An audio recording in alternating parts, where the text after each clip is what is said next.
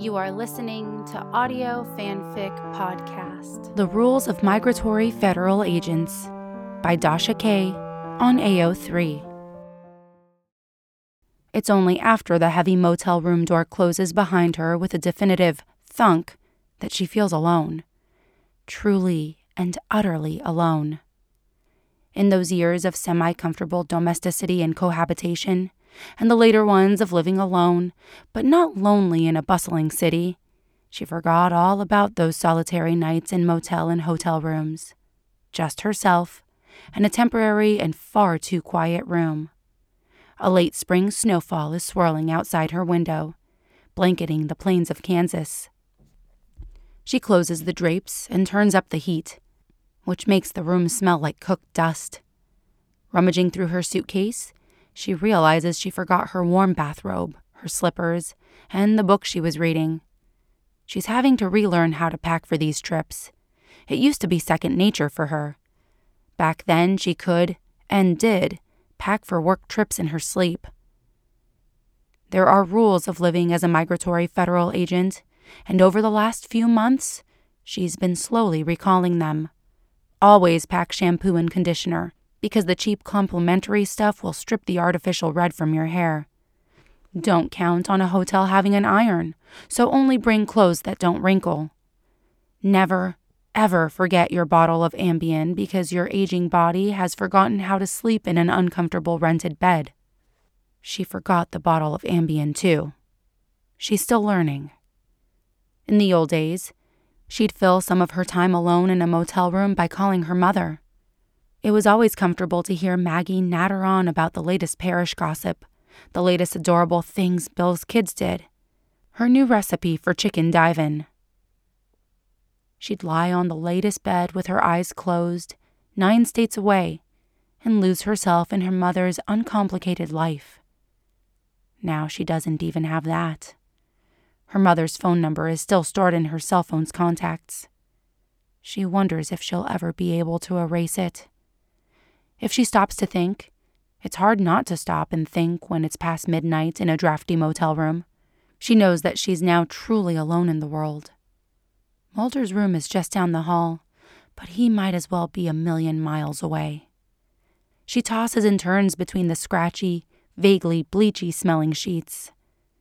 Her feet are cold, but she doesn't want to get out of bed and look for a pair of clean socks. She already knows better than to turn the television on. There are only 4 channels, 2 of them seemingly devoted to high school basketball 24 hours a day. With a sigh, she stares at the cracks and water stains on the ceiling, longing for her memory foam mattress, her Protesi sheets, her white noise machine, the prescription sleep aids. After 10 minutes, she sits up and grabs her phone with a sharp sigh. Surely Mulder is still awake. "Do you still take Ambien?" she texts. It only takes about 5 seconds for him to text back.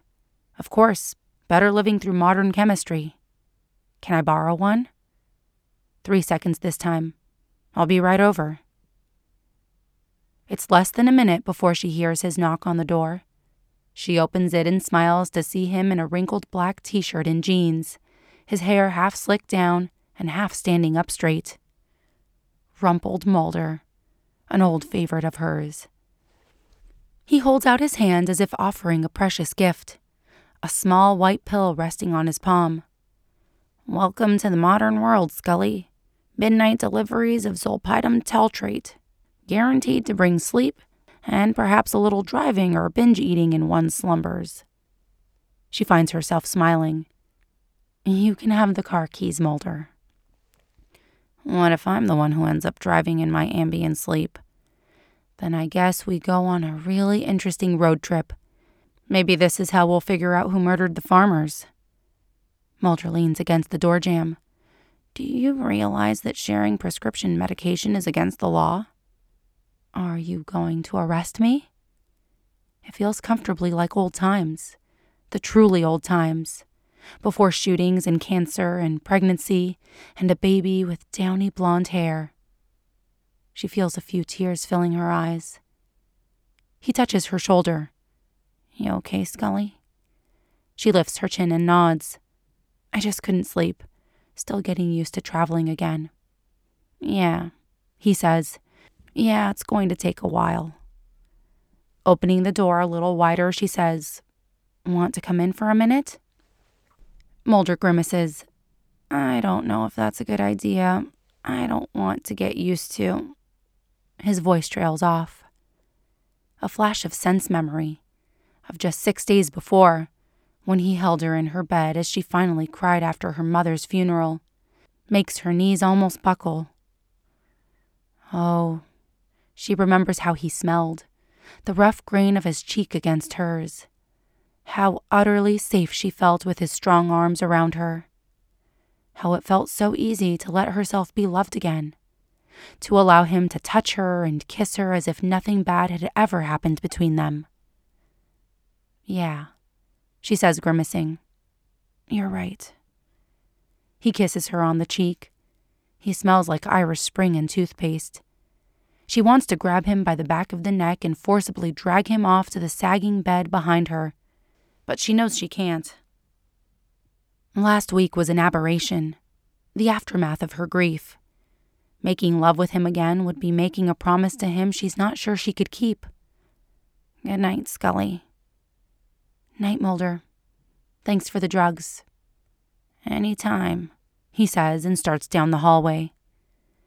She shuts the door, locks it, and leans against the chilly wood. She needs a moment to catch her breath. Her brain may be over him, but her body will never forget. She swallows the pill and climbs back into bed. Sternly, she orders herself not to think about him. It's no use. What's done is done. He's her partner. He's probably still her best friend. She's lucky to have that. After a few minutes, her eyelids feel heavy and her breathing slows, the drug seeping into her bloodstream. I'll get this right, she thinks as sleep takes her over. I'll figure out the rules eventually.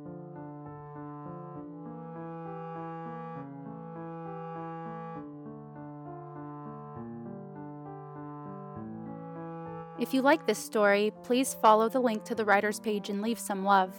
Kudos, comments, or subscribe. They'll love hearing from you. Then you can head over to our Patreon page and contribute to Audio Fanfic Podcast. As a member, you are granted early access to one new story per month. That's www.patreon.com/audiofanficpod. Thank you for listening, and remember, the stories are out there.